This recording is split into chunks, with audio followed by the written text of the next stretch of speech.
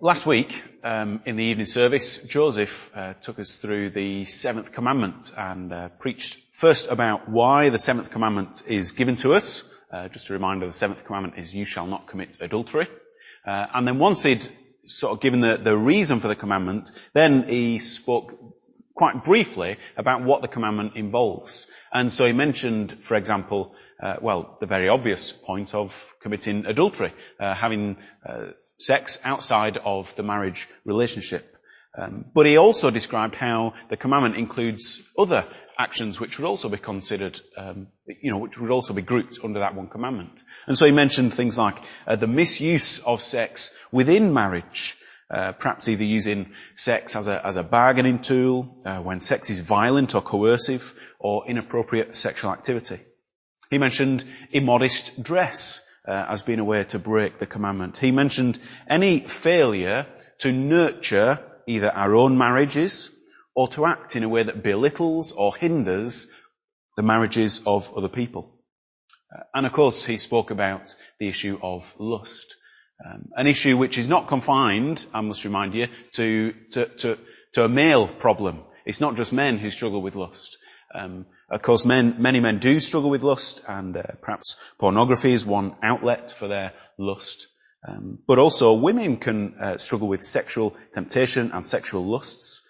And this is perhaps is manifested in a similar way to how men lust sexually, but not necessarily in the same way. If you think about what lust is, it's a strong desire to have something that is not yours. And lust is particularly a sexual desire. And so for women, perhaps rather than the use of pornography, it might be the strong desire to have a body which is like someone else's, or the certain looks, or the certain appeal that others have. And sexual lust might come for women more in their own fantasies of what they might like to be or might like to be able to do. So Joseph spoke last week about what the commandment is and how to obey the commandment. And he said that this week I would pick up where he left off and give some more teaching on that commandment. And so what I'm going to intend to do today is think about how we go about obeying that commandment. Last week we were told what we ought not to do. It's one thing to be told what not to do. It's another thing to work out how to obey. And so this week we're going to be thinking about how do we fight sexual temptation. And my intention is not just about warding off sexual temptation as it approaches, because I'm sure that for many who are listening, the sexual temptation, the sexual sin isn't something that's still approaching. Perhaps it's something that already seems to have root in your heart and life. And so not just warding off these temptations, but also how to root out these sins and free yourself from their impact and from their control. I'm going to do it in 4 sections. If you've got the notice sheet or the service sheet, the headings of each section are on there. First, I'm going to be considering where does the problem of sexual sin lie. Then I'm going to be thinking about, once we've worked out what the problem is, what is the solution. Then I'm going to try and give some motivation to persevere, even through those difficult days when it feels like you've failed. And then finally end with some comments on what practical action we ought to take in this area. So first, thinking about the problem of sexual sin. And my point here is the problem is within, not with him or with her. The problem of sexual sin is within, not with him. And my point by that is to say that you, as a believer in Christ, are not a victim of your own sexual desire. You are not a victim of your own sexual desires. Now, just before I go any further, I just want to clarify, I'm not saying that you cannot be sinned against. Sexual sin does have its victims, and perhaps you are a victim of someone else's sexual sin. Okay, so I'm not denying that sexual sin has victims. What I'm saying is that your own sexual sin, you are not a victim of that sexual sin. It is not as though the sexual sin has jumped out and grabbed hold of you and coerced you to do something that you really did not want to do or were fighting against. Rather, the sexual sin comes from within. It begins in your own heart. It is your sin. The problem is within, not with him or her. Where do I get that from? A number of places I could go to in the New Testament. One key example is from Mark 7, for example. Jesus speaking to the Pharisees, "Don't you see that nothing that enters a man from outside can make him unclean? For it doesn't go into his heart, but into his stomach and then out of his body. No, what comes out of a man is what makes him unclean. For from within, out of men's heart, come evil thoughts, sexual immorality," there's our link to today, "theft, murder, adultery," there we go again, "greed, malice, deceit, lewdness, envy, slander, arrogance, and folly. All these evils come from inside and make a man unclean." Sexual sin starts in the heart, Jesus says. You might contest my use of that passage, that Jesus really is talking about the legalism of the Pharisees there. I would disagree with you, but let me take you to another verse which supports this point. James chapter 1. James chapter 1. James is warning his readers not to say that God is tempting them when they are tempted into sin. And James actually describes where temptation does come from. James says, writing to believers, he says, "Each one is tempted when by his own evil desire he is dragged away and enticed. Then after desire has conceived, it gives birth to sin, and sin, when it is full grown, gives birth to death." Now, I'm not denying here that sin is a powerful force. And I'm not denying that part of our temptation can come from outside influences. The flesh, the world, the devil. They seek to persuade us and to lead us astray. But in the end, you've got to recognise that the responsibility for your sin does not lie elsewhere. It lies with your own heart. It is you who have chosen to commit that sin. The problem is within, not with him. It is my heart, my desires, my loves, my ambitions that lead me into sexual sin. It is not his attitude or her dress or his bad influence or her unwillingness to perform. Now, I would just add, certainly it can feel like you're a victim. It can feel like you're a victim of your sexual desire. And you might be able to say, with Paul, who in Romans 7 writes, "What I want to do, I don't do. And what I hate, that's what I do." And so it's no longer I who do it, but it's sin living in me.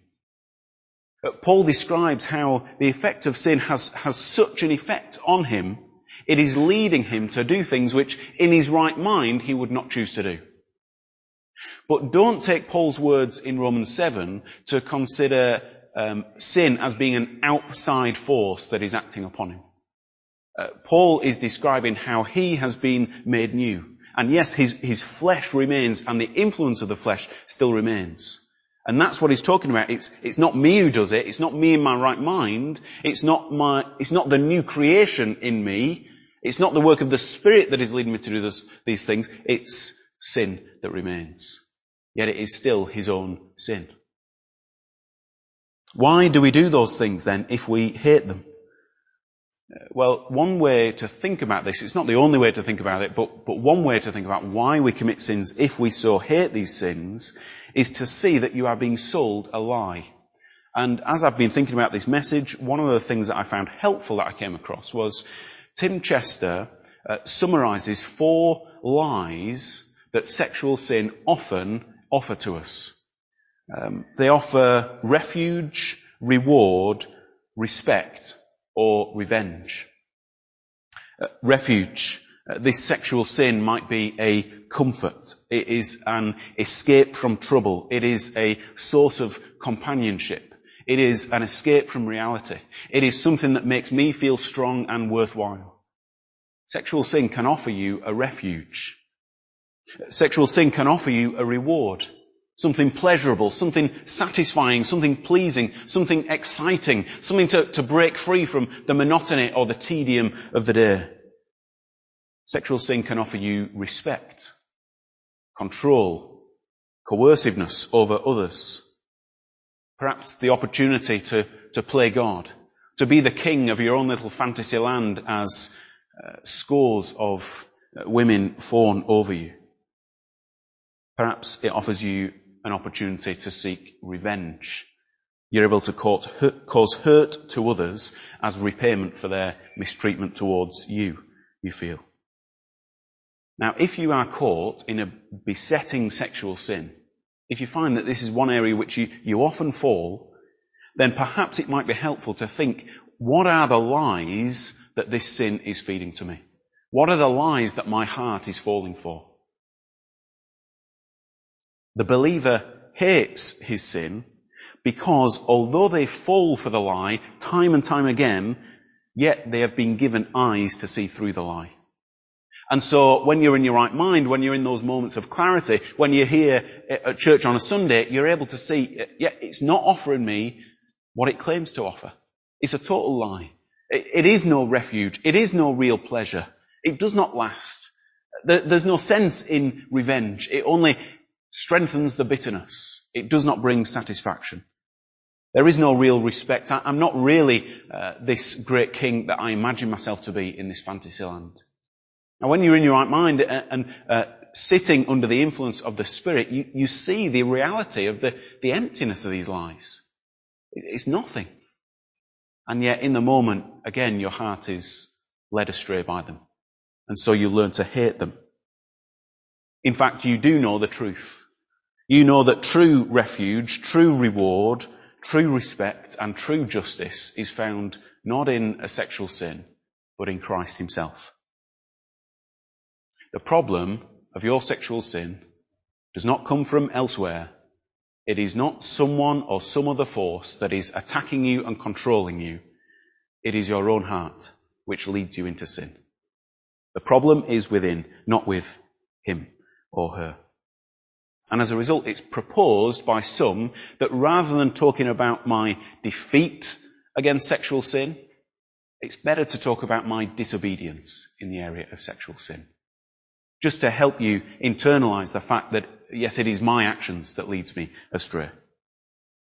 The problem is within, not with him or her. What is the solution then? Well, secondly, the solution is new desires, not new deeds.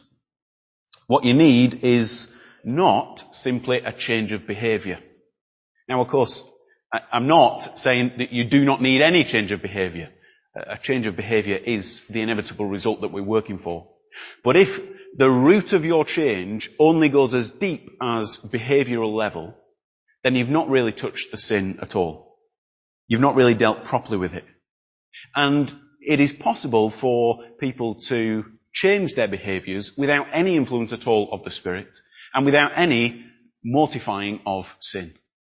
And so, for example, on the issue of pornography, which for many Christian men is such an issue, you will find that there is a growing trend of non-Christians, non-religious people who see the damage that pornography does and are working to root it out of their lives.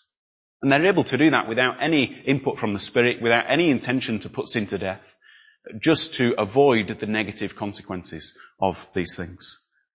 Now, if you attack this sin only at a behavioural level, what you will potentially end up achieving is getting to a position of self-righteousness, perhaps. I was able to defeat it. Pride.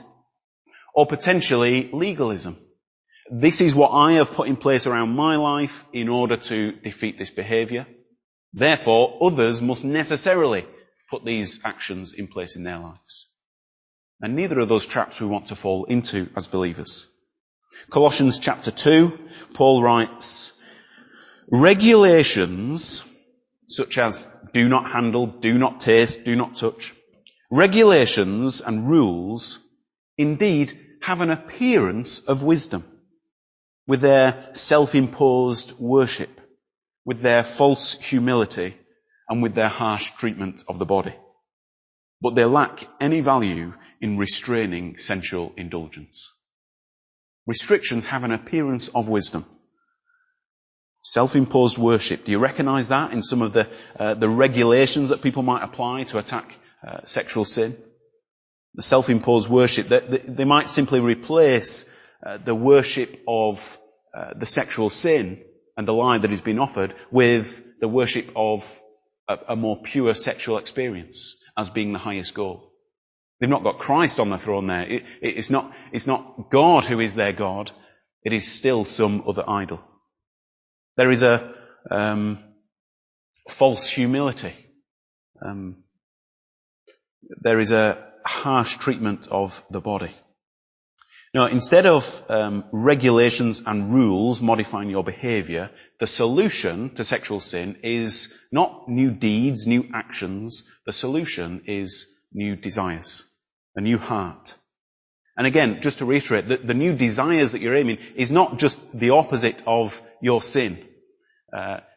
My sin, for example, might be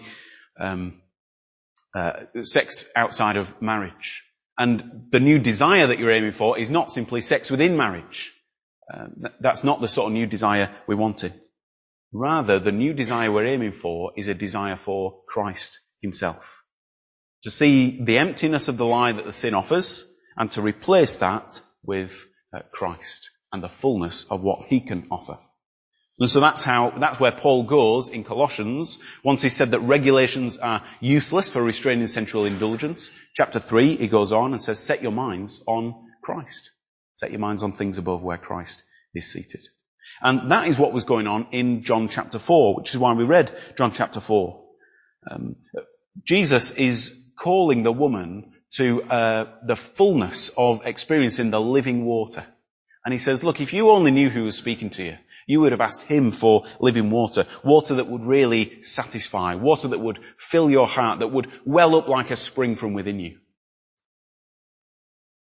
And the woman says, sir, give me this water so that I won't get thirsty. And in verse 16, Jesus changes the topic, it seems. He says, go call your husband and come back. Or was he really changing the topic? You see, what I think Jesus is doing in verse 16 is he's pointing her to her empty cistern. Look, your well that you were seeking to draw water from was the well of marriage. And you've chased after husband after husband after husband, and they've not provided you anything of the satisfaction that you were chasing after. Go and call your husband. And Jesus draws her attention to her empty desires. And what he's wanting to do is to replace those empty desires with a desire for another. It's inevitable that the conversation eventually will come around to the topic of worship. Because worship is really what we set our hearts on. What we desire the most. And Jesus definitely manages to avoid the controversy in worship that the woman tries to bring up. And instead responds by saying, look, it's not about the location where you worship. It's about the person that you worship. The call to replace your sexual sin with a desire for Christ is not a call to dreary, cold abstinence or celibacy. A very negative sense of those words. A very dark and dingy and cold and lifeless place. Instead, it's an invitation to replace such emptiness with the fullness of God's goodness in Christ. And Jesus' conversation in John chapter 4 highlights our dependence upon the Spirit for this work. How are we going to change the desires of our heart except by the work of the Spirit within us? And I think on this, our prayers can often be misguided. For those who are fighting sin, it's common to hear people talk about asking for the Spirit's help to help us against this sin. Help me not to commit this sin. Help me not to fall in this same way again. Help me to love something else more. And sometimes the prayers are offered as though the Spirit is going to kind of take hold of our hands and lead our steps in order to avoid us committing this particular sin. But in fact, what the Spirit really does do, the way He does work, is He doesn't take hold of our hands to mould our actions. He takes hold of our hearts to mould our desires. The Spirit doesn't begin by working on our willpower. He works on our hearts first. The solution to sin is not to work on your actions first, it is to work on your heart. And to see that above all else, you need a heart that is set on Christ and that finds its satisfaction in Him. What do we do when we fail? When we disobey? Thirdly, I want to say grace restores, not ignores. And I'll get to that point a little bit later, just to explain what I mean. But when we fail in the area of sexual sin, but perhaps any sin that you are fighting against, I think there can be one of two responses, typically. One response is despair. I despair because although I know in theory that grace is available to me, yet I despair because I feel like surely I'm not worthy of God's grace. Because isn't God's grace only available for those who repent? And is this really repentance if I've fallen for this same sin yet and yet again? Yes, I can offer grace to those around me, but I only offer grace to those who show sincerity in what they're doing. And so I despair when I fall again into sexual sin. And the route out of it that I seek, therefore, is perhaps a certain period of time where I don't fall into this sexual sin in order to somehow prove my sincerity that I really have repented. One response to failure is despair. Another response to failure is complacency. Some say, well, I've sinned again, just like I did last week, just like I did the week before. But God's grace is great, isn't it? And after all, Jesus has paid the price for all of our sins. For those who believe, we are forgiven. And yeah, it's not ideal, but it's no big deal, really. And so you brush it aside and ignore it. Now, I want to say that both of these responses are wrong. And I think that it can be explained by saying that both misunderstand what is meant by grace, what is going on in God's grace. And I want to say grace restores. Grace draws you back into relationship with the Father. Grace doesn't ignore. You see, the problem with both views is that I think it takes the opinion that God's grace is when He just simply brushes our sins aside as though they didn't matter. And so the one who despairs because surely He's done that for me so many times that He will not yet do it yet again.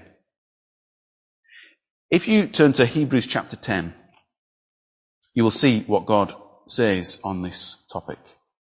There's a verse here in Hebrews chapter 10 which actually we're learning with little children in Discoverers on a Friday afternoon. Hebrews chapter 10, the writer is coming to the end of his sermon now and really beginning his concluding exhortations. And chapter 10 verse 19, the total message of the book of Hebrews is, therefore, brothers, since we have confidence to enter the most holy place by the blood of Jesus, by a new and living way opened for us through the curtain, that is His body, and since we have a great high priest over the house of God, let us draw near to God. That's the great aim, that you will be brought back into relationship with God. Verse 22, let us draw near to God with a sincere heart and in full assurance of faith, having our hearts sprinkled to cleanse us from a guilty conscience. Now that's the little phrase I want to focus on here. The conscience is not cleansed. The conscience is still a guilty conscience. But the heart is sprinkled clean. And it's like what was going on in the Old Testament when you had the worshippers come. They had all of their sins. Their lives were dirty, were filthy. But they were sprinkled and so shown to be clean and invited in. Now, in the same way, the believer might still have that guilty conscience. They know they failed time and time again. And yet, our hearts are sprinkled and made clean. And so we're invited into the presence of God. And so to the one who despairs of their failure yet again, the Bible says Christ has paid for it. Yes, your guilty conscience remains, but that sin has been paid for. And your heart has been sprinkled. You are counted clean. And you are invited into that most holy place. Therefore, come with confidence. But to the one who assumes God's grace and considers their sin no real big deal, the chapter continues. Verse 26, if we deliberately keep on sinning after we have received the knowledge of the truth, no sacrifice for sins is left. Your sin is not being ignored when you approach God. Your sin gets paid for. Only it's not being paid for with a bull or a cow or a lamb or any other animal that you bring and put on the altar. It has been paid for by the blood of your Lord and Saviour Jesus Christ. If your response when you fail is that you despair, remember this. Jesus has paid for that sin. Is there any sin for which Jesus could not have paid the price? No, there isn't. He is able to pay. Remember, Jesus has paid for your sin. But if your response when you fail is apathy, oh well, it doesn't matter. Remember this, the same thing. Jesus has paid for your sin. And you've been set free from sin. So why would you go on living in it any longer? Why would you consider it as no great thing when it cost the life of your Saviour? It is not something to be apathetic about, to brush to one side. It is something to take with deadly, godly seriousness. Jesus has paid for it. Finally, I want to consider the place of what practical steps we ought to take in the fight against sin. We begin by working on the heart. Holiness starts in the heart, and fighting sin is not only done at a behavioural level, but it's got to be done at a heart level. Jesus spoke about those who have an evil spirit driven out of them, and once the evil spirit is driven out of them, it wanders around in the arid places and eventually comes back to the place where it was driven out. And if it finds that house empty, then what does it do? It goes in and finds 7 more spirits and comes and takes up residence once again. We can't just drive out the sin. We've got to replace the sin with a greater desire.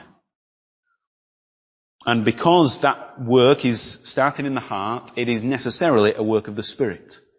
And so our ultimate goal is to allow the Spirit to have an ever-increasing influence on our hearts. The most practical thing you can do in fighting sin is to put yourself in the way of those things which will increase your love for Jesus.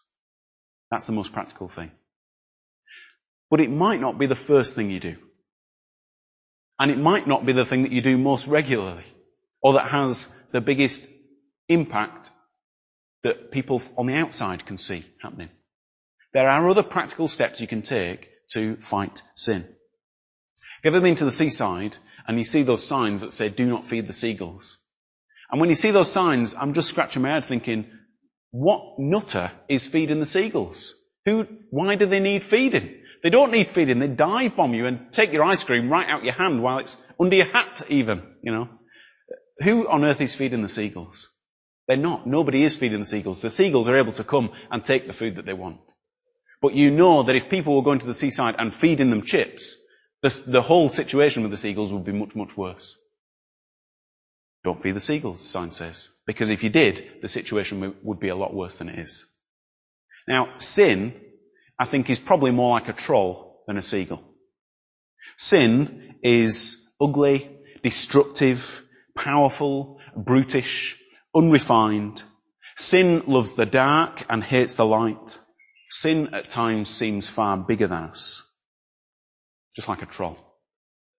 And the sign that we need plastered over our lives is, do not feed the troll. Do not feed him. Now, it's not because by not feeding him, you're going to starve him out of existence. The troll will find a way. But if you feed him, you will only make the problem worse. When Jesus was speaking about adultery in the Sermon on the Mount, he instructs us to cut off our hands and gouge out our eyes. Jesus is not intimating that a little bit of amateur surgery can fix the problem of sin in our lives. But he is calling us to be ready to make real and radical changes in order to fight the effect of sin in our lives. I wonder if there are situations in your life which you know, if I face this temptation, it is almost inevitable that I will fall into sin. Let me just urge you to consider. Let me just tell you, really. It is worth living without an internet connection for the sake of rooting out sin and loving Christ more. You will find more satisfaction in Christ than you can ever find on the internet. It is worth deleting the browser on your smartphone or installing some sort of filter on your smartphone in order to fight against sexual temptation. It is worth throwing out your DVD collection. It is worth losing the money that you would have to lose on throwing out part of your wardrobe and replacing some of your clothes in order that you can fight against the temptation of sin. In order that you do not feed that troll which is ready to pull you down once again. It is worth the embarrassment of talking to others to get help about your sexual sin. Not everybody, but some trusted friends. It is worth the embarrassment to begin those conversations to help you begin to fight against sexual sin. It is worth confessing your sin, even if you're right in the middle of an extramarital affair.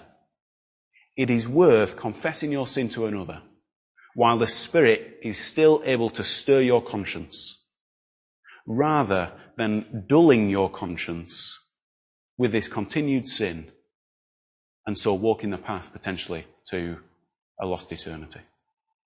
It is worth the pain of confessing your sin to another in order to try and root it out. There are lots of very obvious practical steps we can take in fighting against sexual temptation in our lives. They're not the only thing that we need to put in place, and these things alone will not solve the problem of sin. But if we're serious about fighting sin, we need to be serious about putting these practical considerations into place. When I was preparing this message, I wondered whether I should have started or finished on this point. In the end, I started with the work of the Holy Spirit acting upon our hearts. But I want to finish with this point. Do not feed the troll. Take some practical steps to root out sin in your life. And as you do, you will find that probably what it does is gives you space then to listen to the Spirit's leading. And it announces to yourself, to your spouse, to those in the church and those around you, that you are serious about fighting this sin that so often tempts you and leads you astray. I hope those considerations are helpful as you seek to live upright and godly lives in this present evil age.